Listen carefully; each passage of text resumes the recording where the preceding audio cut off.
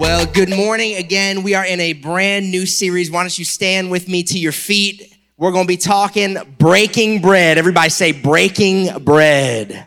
Breaking bread. This is a series all about relationships. And let me give you a brief bit of my heart before we jump into this, and you'll have to stand for like 37 seconds. So bear with me. We have a problem. You're like, well, we have lots of problems.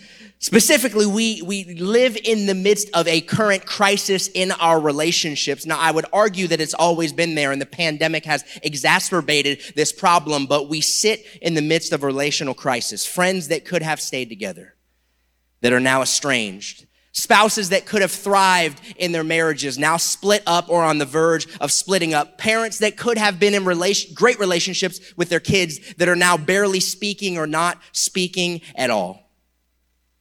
And it didn't have to be that way. And so the whole premise, the whole crux of this series is that there are gospel and Bible relational skills that if we have ears to hear, God is willing to unpack wisdom for us that will literally change our lives and change our relationships.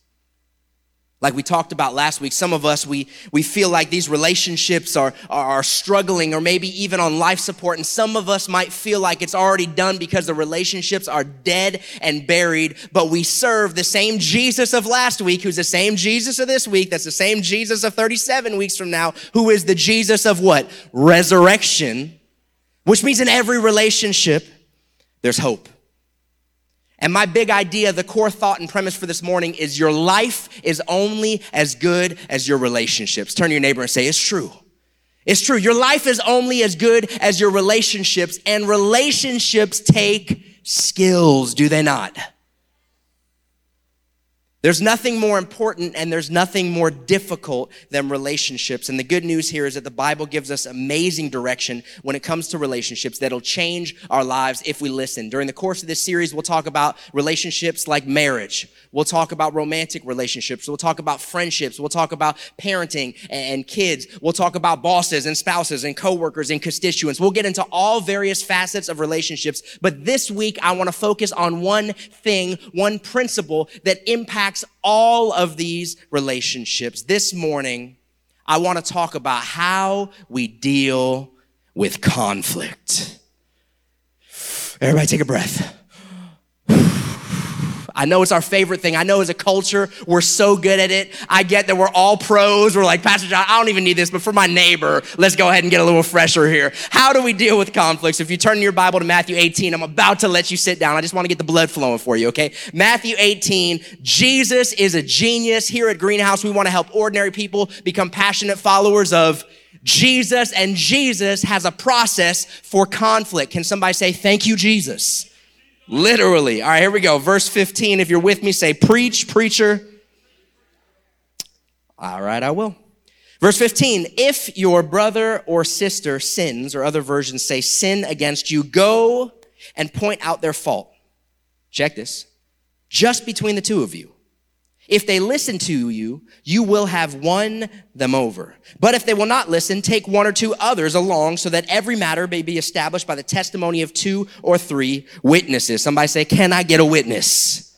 Jesus said you can. If they still refuse to listen, tell it to the church. And if they refuse to listen even to the church, treat them as you would a pagan or tax collector.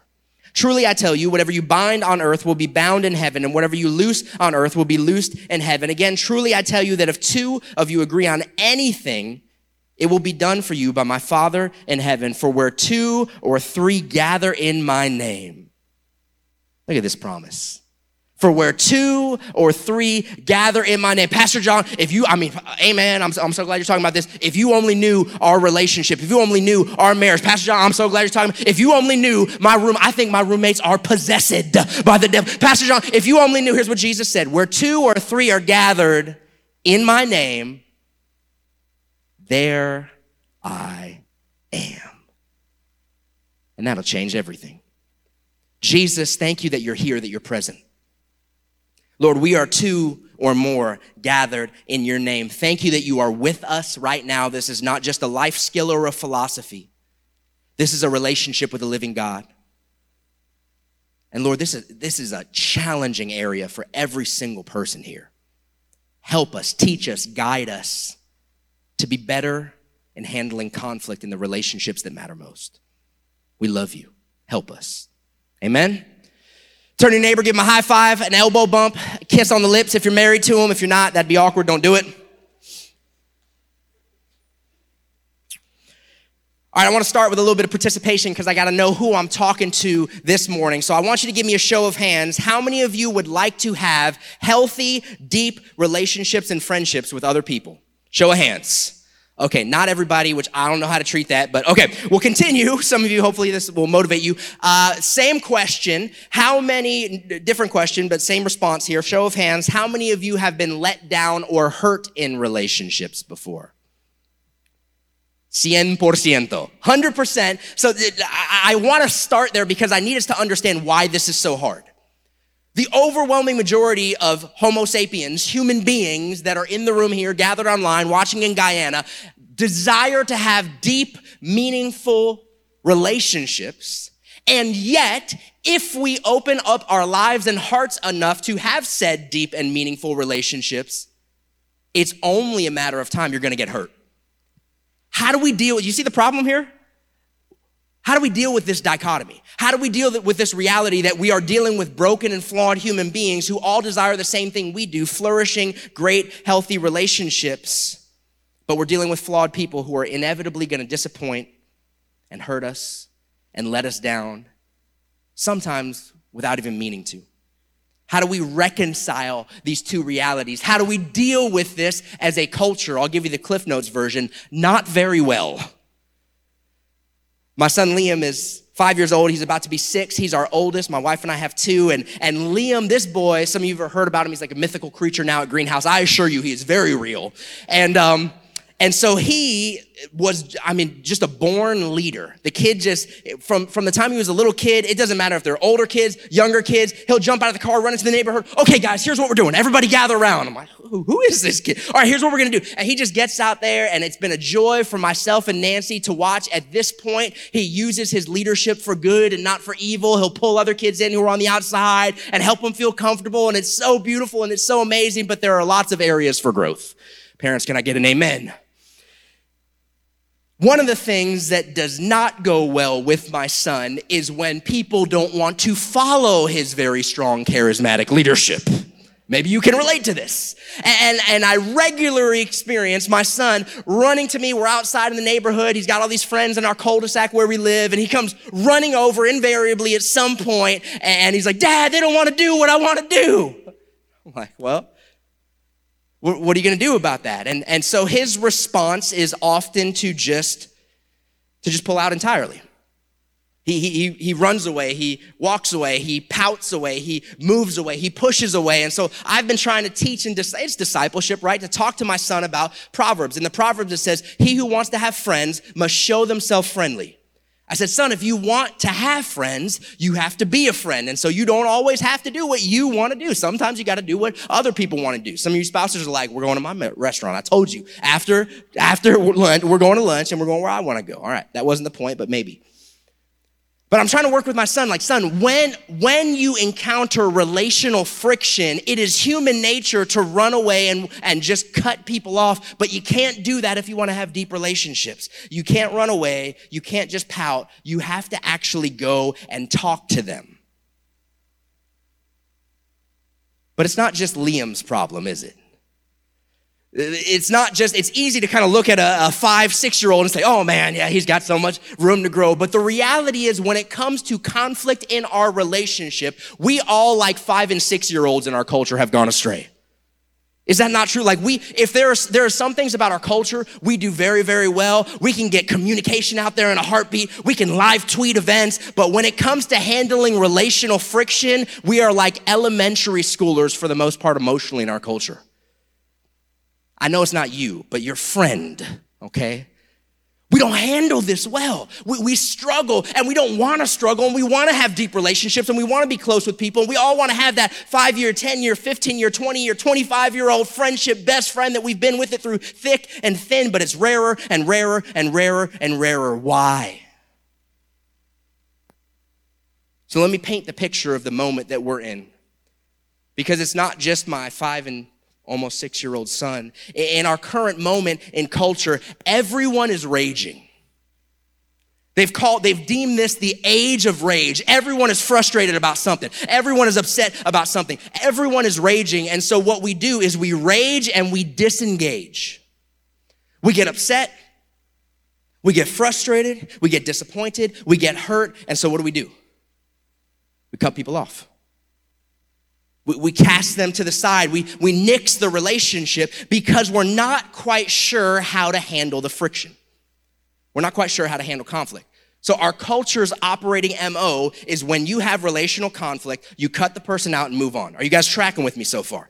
Here's what we do not consider in our nearsighted approach. We go through this and we're dealing with human beings and we want to have good relationships and then they let us down or they disappoint us or they just straight up stab us in the back. And so we cut them out and we move on to the next relationship. But the problem is because of our inability to handle that conflict in a direct or healthy way, we end up cutting off and cutting off and cutting off and cutting off, and we burn all of our relational bridges until we found ourselves in an island of isolation. Are you tracking with me still? So now we're in this island of isolation, but all of us raised our hand and said we want deep, meaningful relationships. So we find ourselves in an island of isolation and now we're frustrated. So what do we do with that frustration? We take it out on the only people that still are there because they have to be there. Let me tell you what I mean. You're having relational tension and you come home, you've had a horrible week at work. And where you really should be going directly to that coworker or that supervisor or that boss and having a conversation, we don't. Instead, we bring it home and we take it out on our spouse and our kids. Or you're having tension with your teenager and you're having this back and forth and all of your coworkers and everybody at work knows, oh man, get ready. They are going to feel your emotional wrath when you come into work.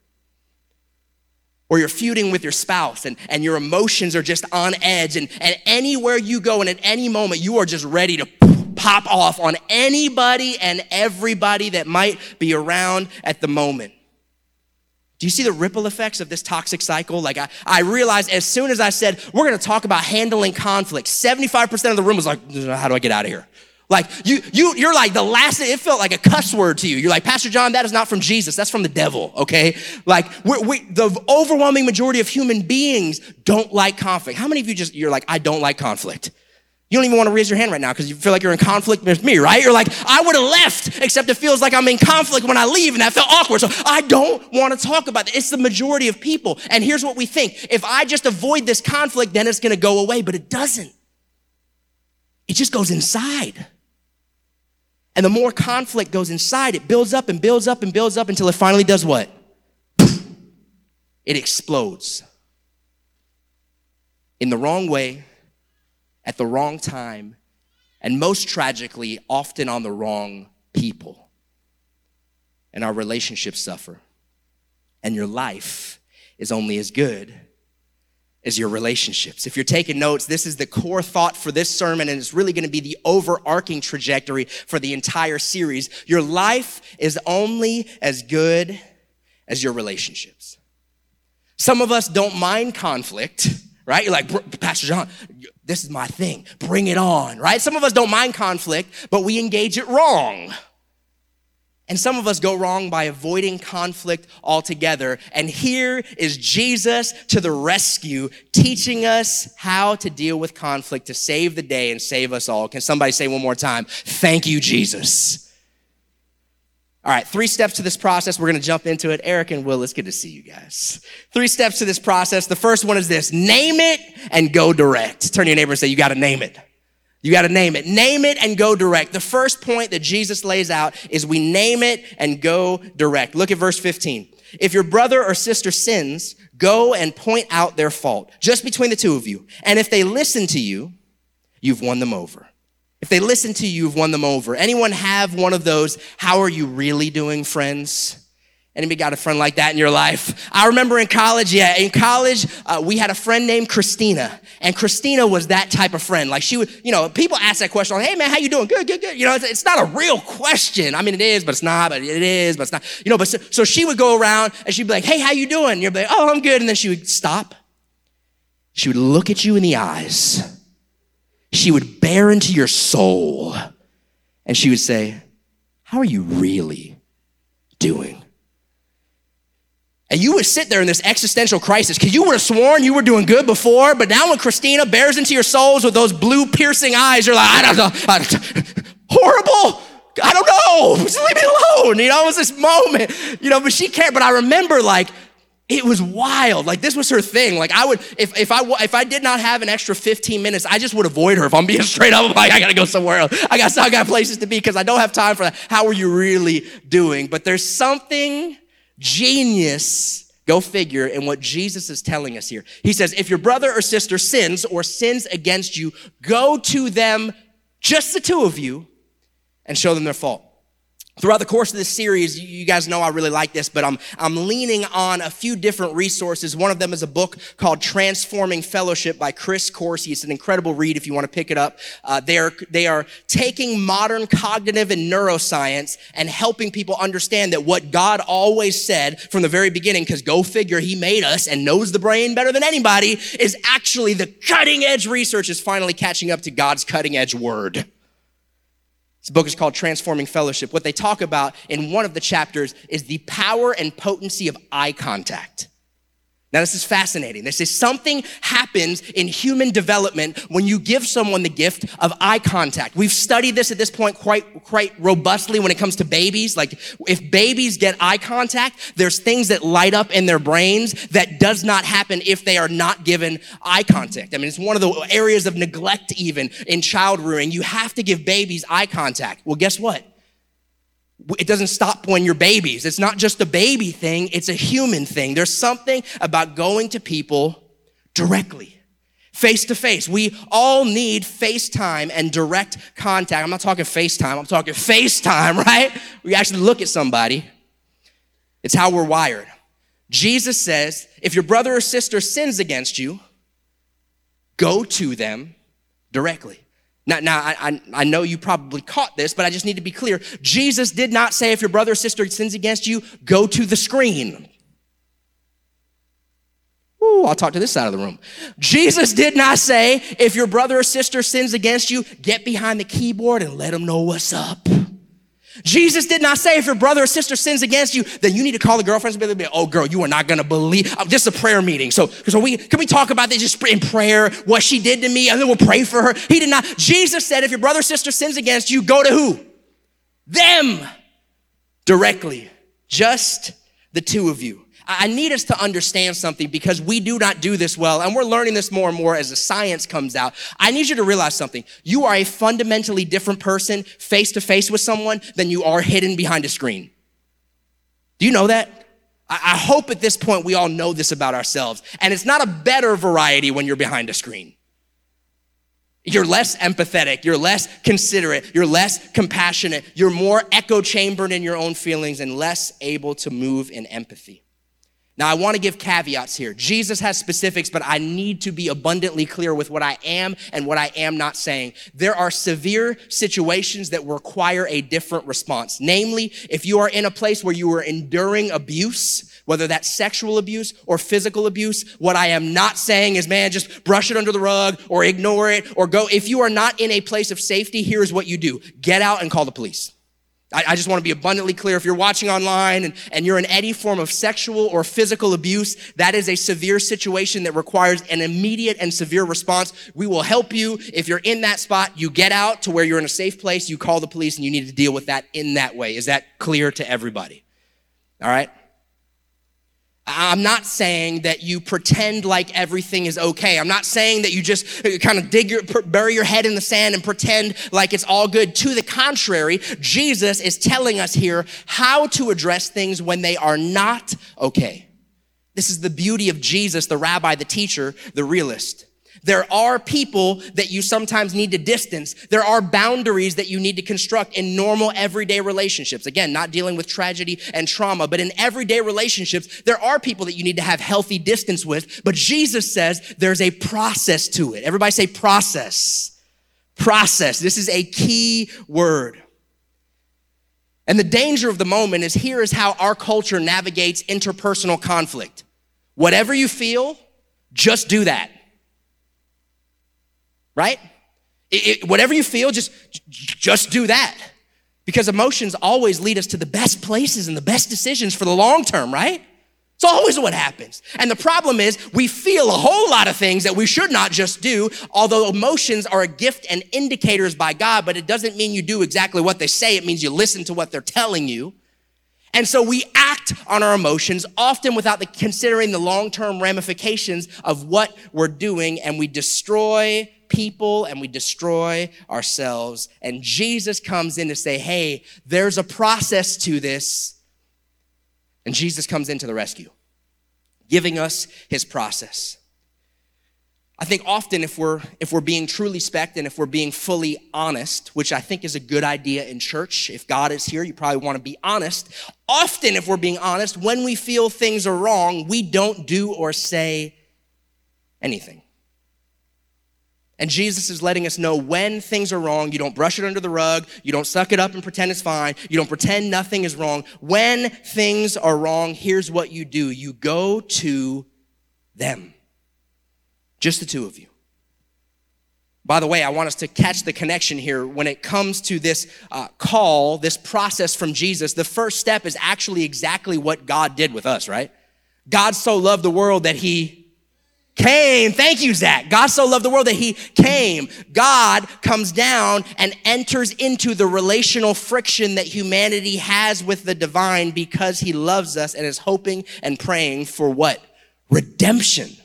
This, by the way, is very crucial. It's not just the process of what you do. It is also the heart posture of how you do it.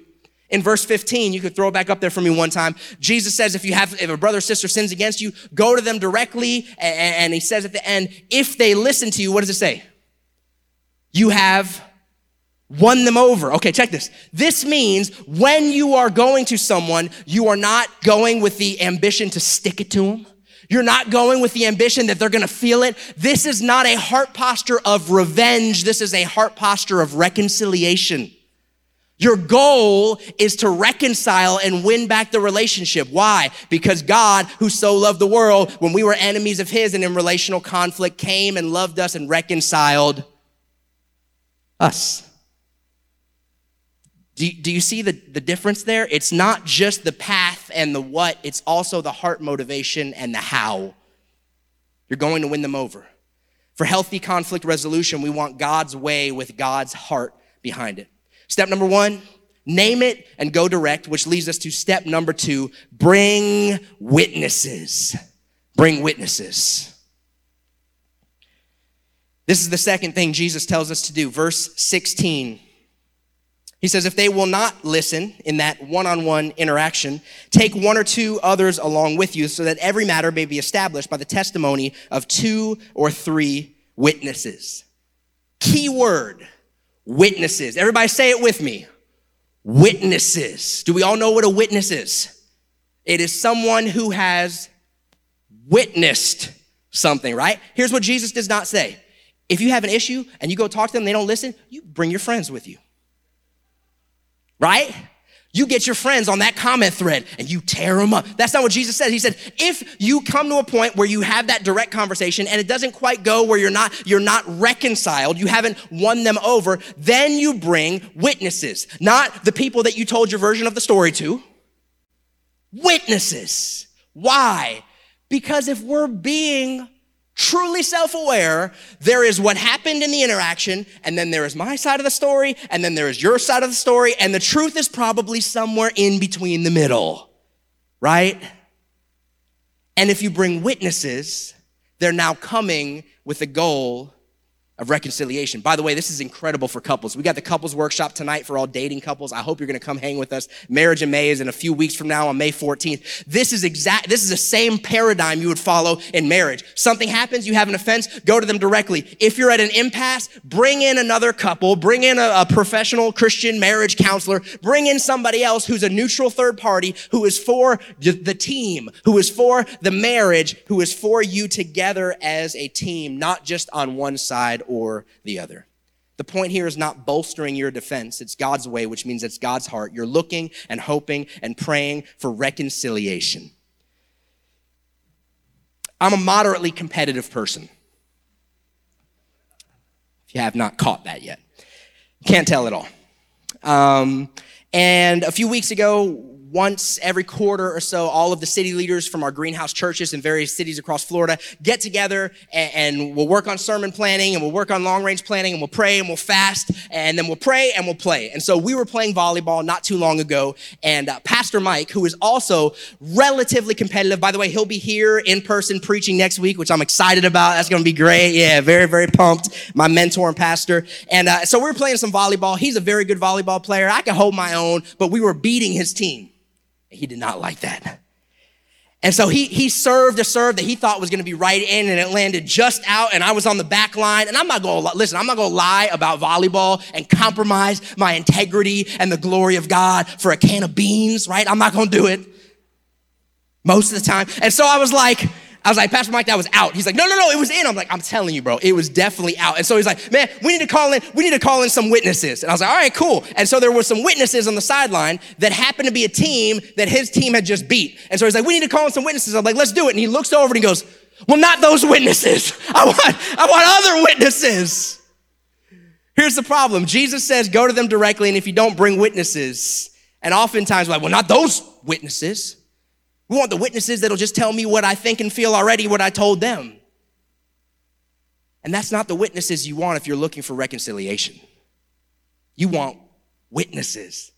They experienced it. They saw it. They were in the room. They know both of you. They love both of you. And they're looking to bring you together, not rip you apart. The brain science here is what they call in the book synchronized stories. Synchronized stories. What they say is that there's something powerful that happens cognitively when the collective tells a story together. You're in microchurch and someone starts telling a story and someone else jumps in and they're like, no. But remember, actually, they did this, and then someone else jumps in, and it does something to our brains where we're wired more closely together, both for connection as well as for accuracy. And they say when you tell your story too quickly, still in the emotions of it all, you can actually redact memories, meaning wipe and change memories and begin to remember it wrong. So you tell it wrong.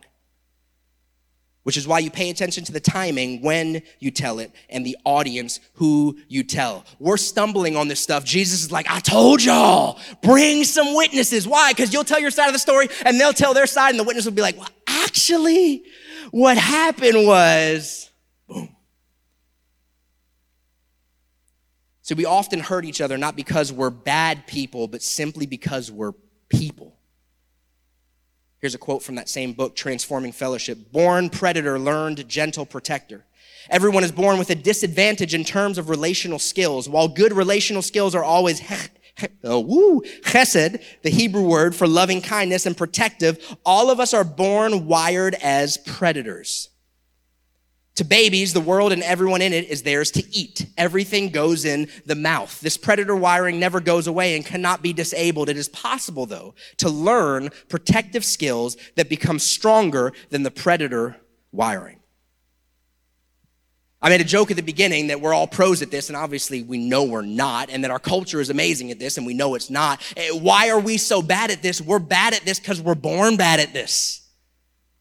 It's part of what we all collectively experience in humanity as the fall. We are literally wired to fail in relationships, but God has created us to flourish, so we need to follow his plan, path, and process.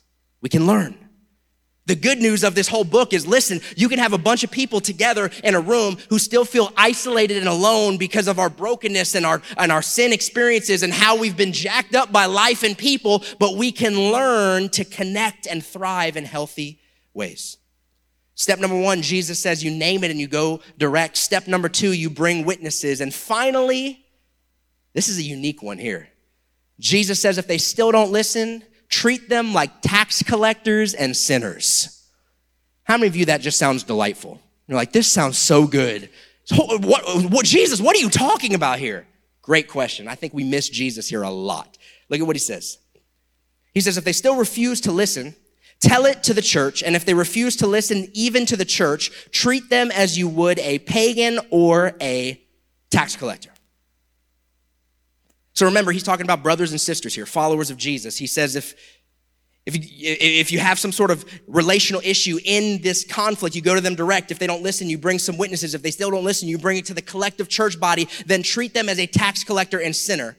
Now, we know how we treat tax collectors and sinners. Tax collectors and sinners would have been their idea of people that are on the outside, that have been proven to be outside of the community of faith and the people of God. We know what we do when someone is outside in the margins. We already talked about that. We isolate them, we cut them off, and we leave them to fend for themselves. Here is the question, though. How does Jesus treat tax collectors and sinners? He loves them and prays for them to repent and turn back. He goes out of his way in prayer and actions to try to win them over and win them back to the faith. What this is saying is if you've got someone that's trapped in sin and you go to them once and they don't respond, and you go to them with witnesses and they don't respond, they are more stuck than they often realize. So treat them like a tax collector and a sinner. What does that mean?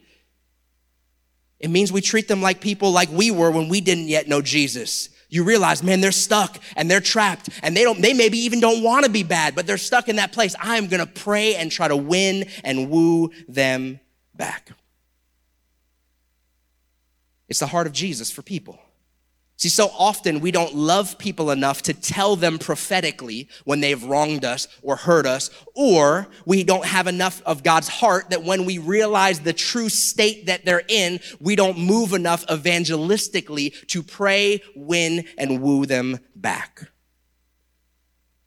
So people suffer unknowingly with like spiritual and emotional salad in their teeth. Everybody else knows it but them, because no one loves them enough to call them out and let them know. And our relationships stay shallow. This is what's really at stake, because healthy relationships require conflict. Think about it. Think about it. Hopefully everyone has one, right? Think about a healthy relationship, not a perfect relationship. You close your eyes if it helps you. Think about a healthy relationship, and I need my, you're already there, back there, Jamie. A healthy relationship, almost every single one of them, not perfect, but healthy, they've got conflict in the midst of it. If you want deep relationships that thrive and last, then conflict is inevitable, which means you can't avoid conflict. You just need to do conflict right. And who defines right? Well, if you follow Jesus, guess who defines right?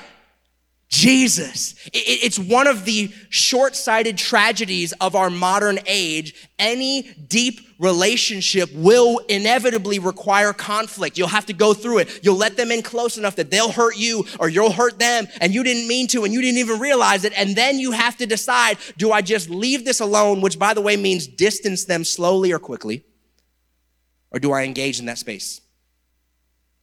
And there's two different ways of doing this. Here's what our culture does. Here's what the world does. We give smiles and say great things to someone's face. Hey, are you okay? Oh, I'm good. Everything's good. Girl, I know you're fine. It's fine. Great smiles to their face. And then when they turn around, we're like, can you believe what she just did? Did you see what she just... We say great things and smiles to someone's face, and we say the true stuff behind someone's back.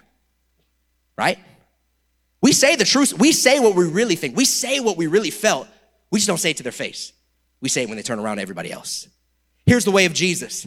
You say the true things, the honest things, the painful things, the vulnerable things to someone's face.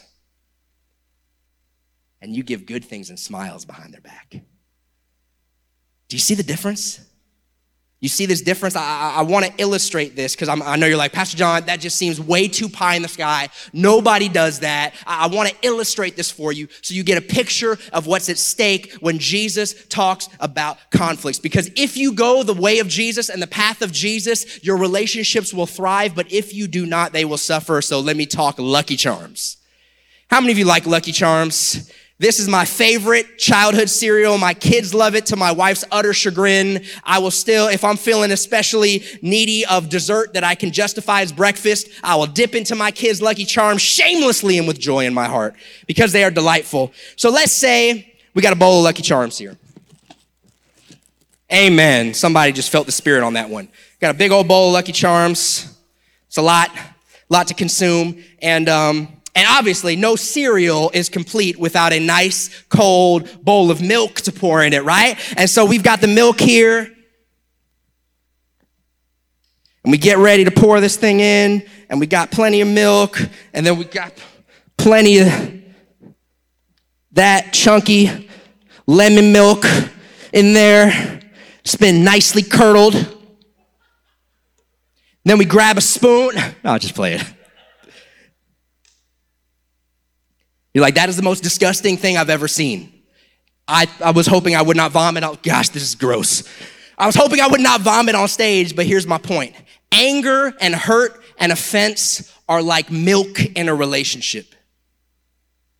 If you use it within the proper time, it can be helpful, refreshing, and actually redemptive for the relationship. But if you let it sit too long, it sours and goes destructive.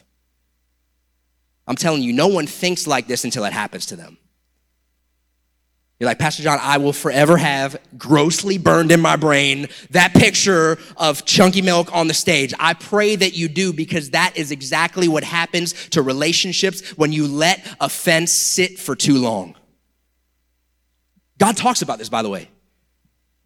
Paul references this. He says, don't let the sun go down on your anger. How many of you have heard that before? It's a Bible verse that's become kind of like a proverb and an adage in our society. What's the point there? The point there is not about a 24-hour period. The point there is that anger and emotions are indicators, but especially anger, it can be useful to you if used within the proper time frame, but if you let it go too long, it spoils it all. So what do? You follow Jesus. Yeah, Pastor John, I hear this all the time. Like, here's what happened to this person, but I shouldn't be angry about it. But you are. You are angry about it. And that's okay. Your emotions are actually a gift. They're given by God. They're supposed to let you know what's really on the inside in your heart. The question is not what you feel. The issue is, what do you do with that anger, that offense, that hurt, that betrayal, and when do you do it? Here's an application. We'll get ready to wrap this up. I am praying that we would start following Jesus's process for conflict resolution. I am praying that we would be a church family in a day and age where nobody does this, in a world where everyone just pretends like it's fine and then gossips or withers on the inside, that we would be a church community, a faith family that loves one another enough and loves Jesus enough to follow his process and do his way. Yeah, Pastor John, that's great. I am not good at handling conflict. No one is good at handling conflict. We all hate it, the overwhelming majority. And you never get good at things you don't practice. Come on, Allen Iverson, we're talking about practice. Like this, you gotta put this thing into practice. It's the only way you get good at anything that matters. I want us to become a community of faith that when, all right, here it is, this week, when someone bothers you, I'm not even gonna say if, because I know the people in your life, okay? This week, when someone bothers you, here is what I'm praying you do, and please take notes or take a picture of this. This week, when someone bothers you, number one, bring it to God. This is what I do. This is what Pastor John does. I'm a human being, and people upset me sometimes. Never my wife, she's perfect. Other people.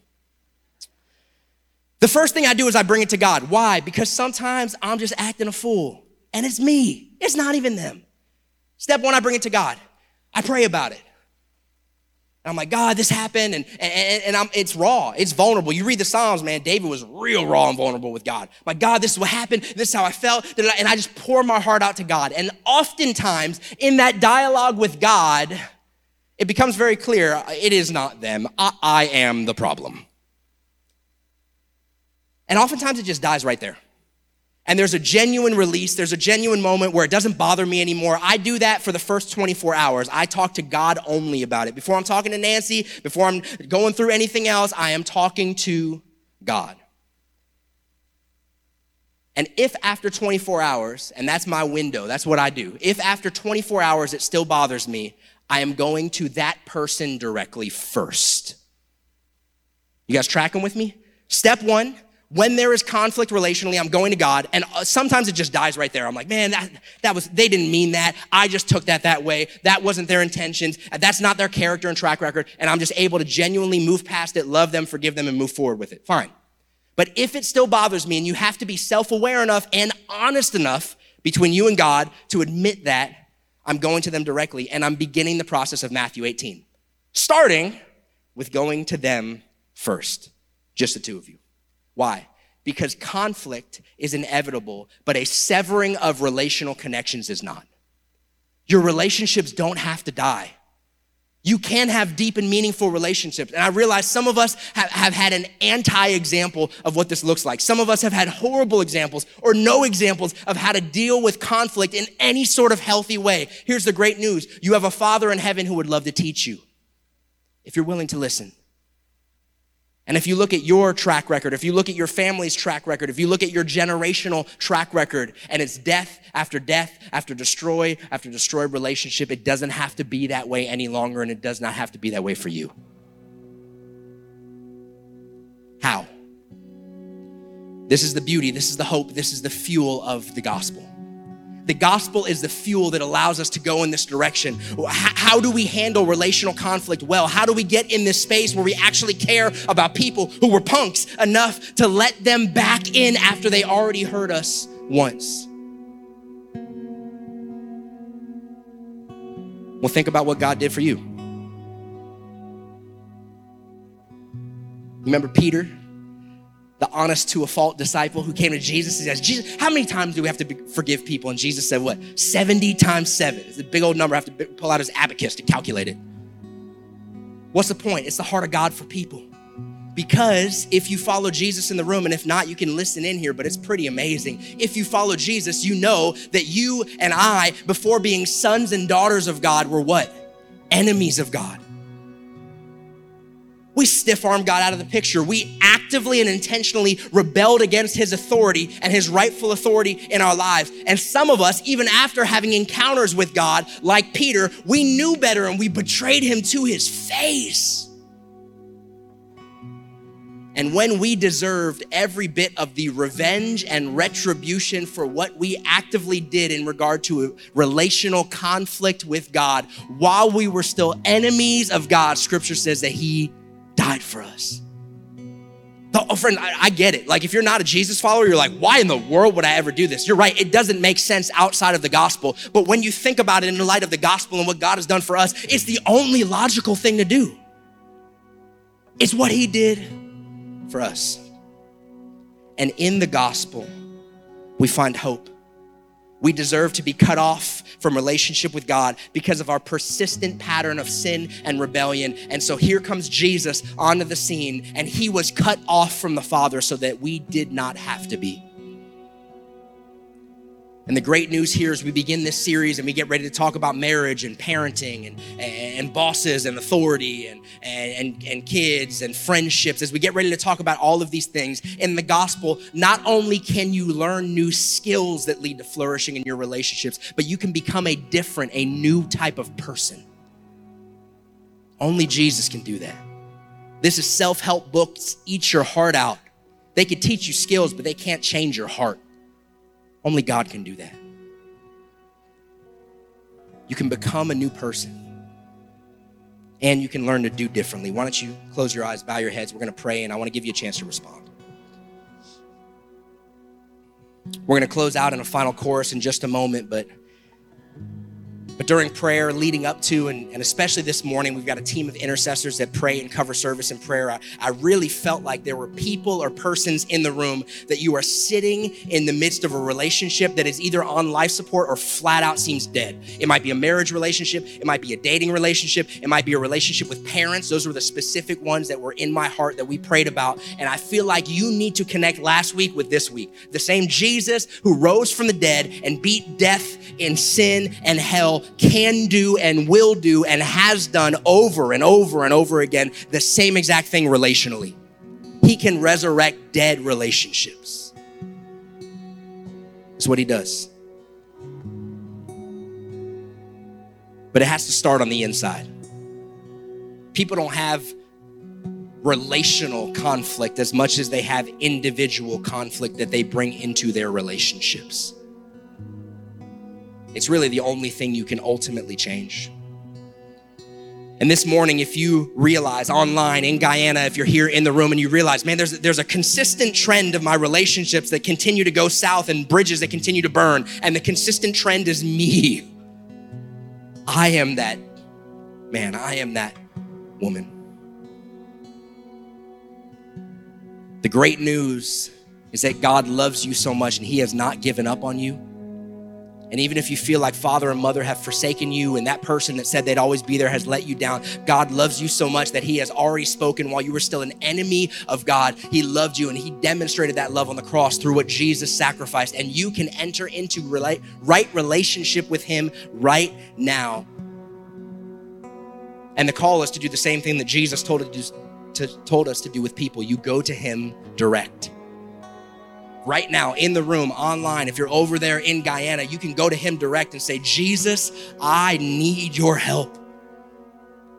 God, I know it. I've sinned against you. I've chosen my own path. I've chosen my own way. I've tried to do this at my own strength and my own abilities, and I'm at the end of my rope and it's not working and I'm done. I give up.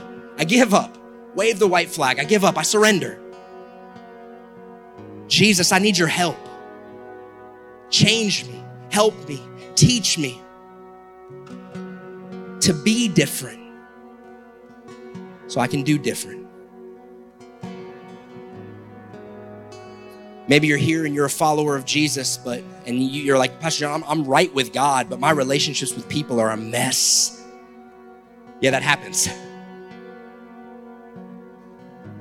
And if you'd like help from Jesus to deal especially with conflict in healthy ways, in just a moment, we're gonna have our prayer partners up here. We would love to pray with you. We'd love to speak life and hope over your situation. We'd love to set up things. Maybe you're like, man, I just need some counseling. We got a whole list that we can recommend and refer you to. You're like, I don't know what I need. I need other people around me. We've got micro churches where you can plug in and find a community to help you thrive and flourish in your relationships like never before. But there is hope and there is help for you this morning. But it's up to you to take that step. So why don't we stand to our feet? And if I could get our prayer partners up here to line the front, we're gonna close out in this final chorus. If you'd like prayer for anything, if you wanna turn to Jesus, if you want prayer for encouragement in your relationships, if you just wanna believe God for a miracle, we would love to pray and agree with you. And you're welcome to come forward right now as we close out in this final chorus of worship. Let's do it.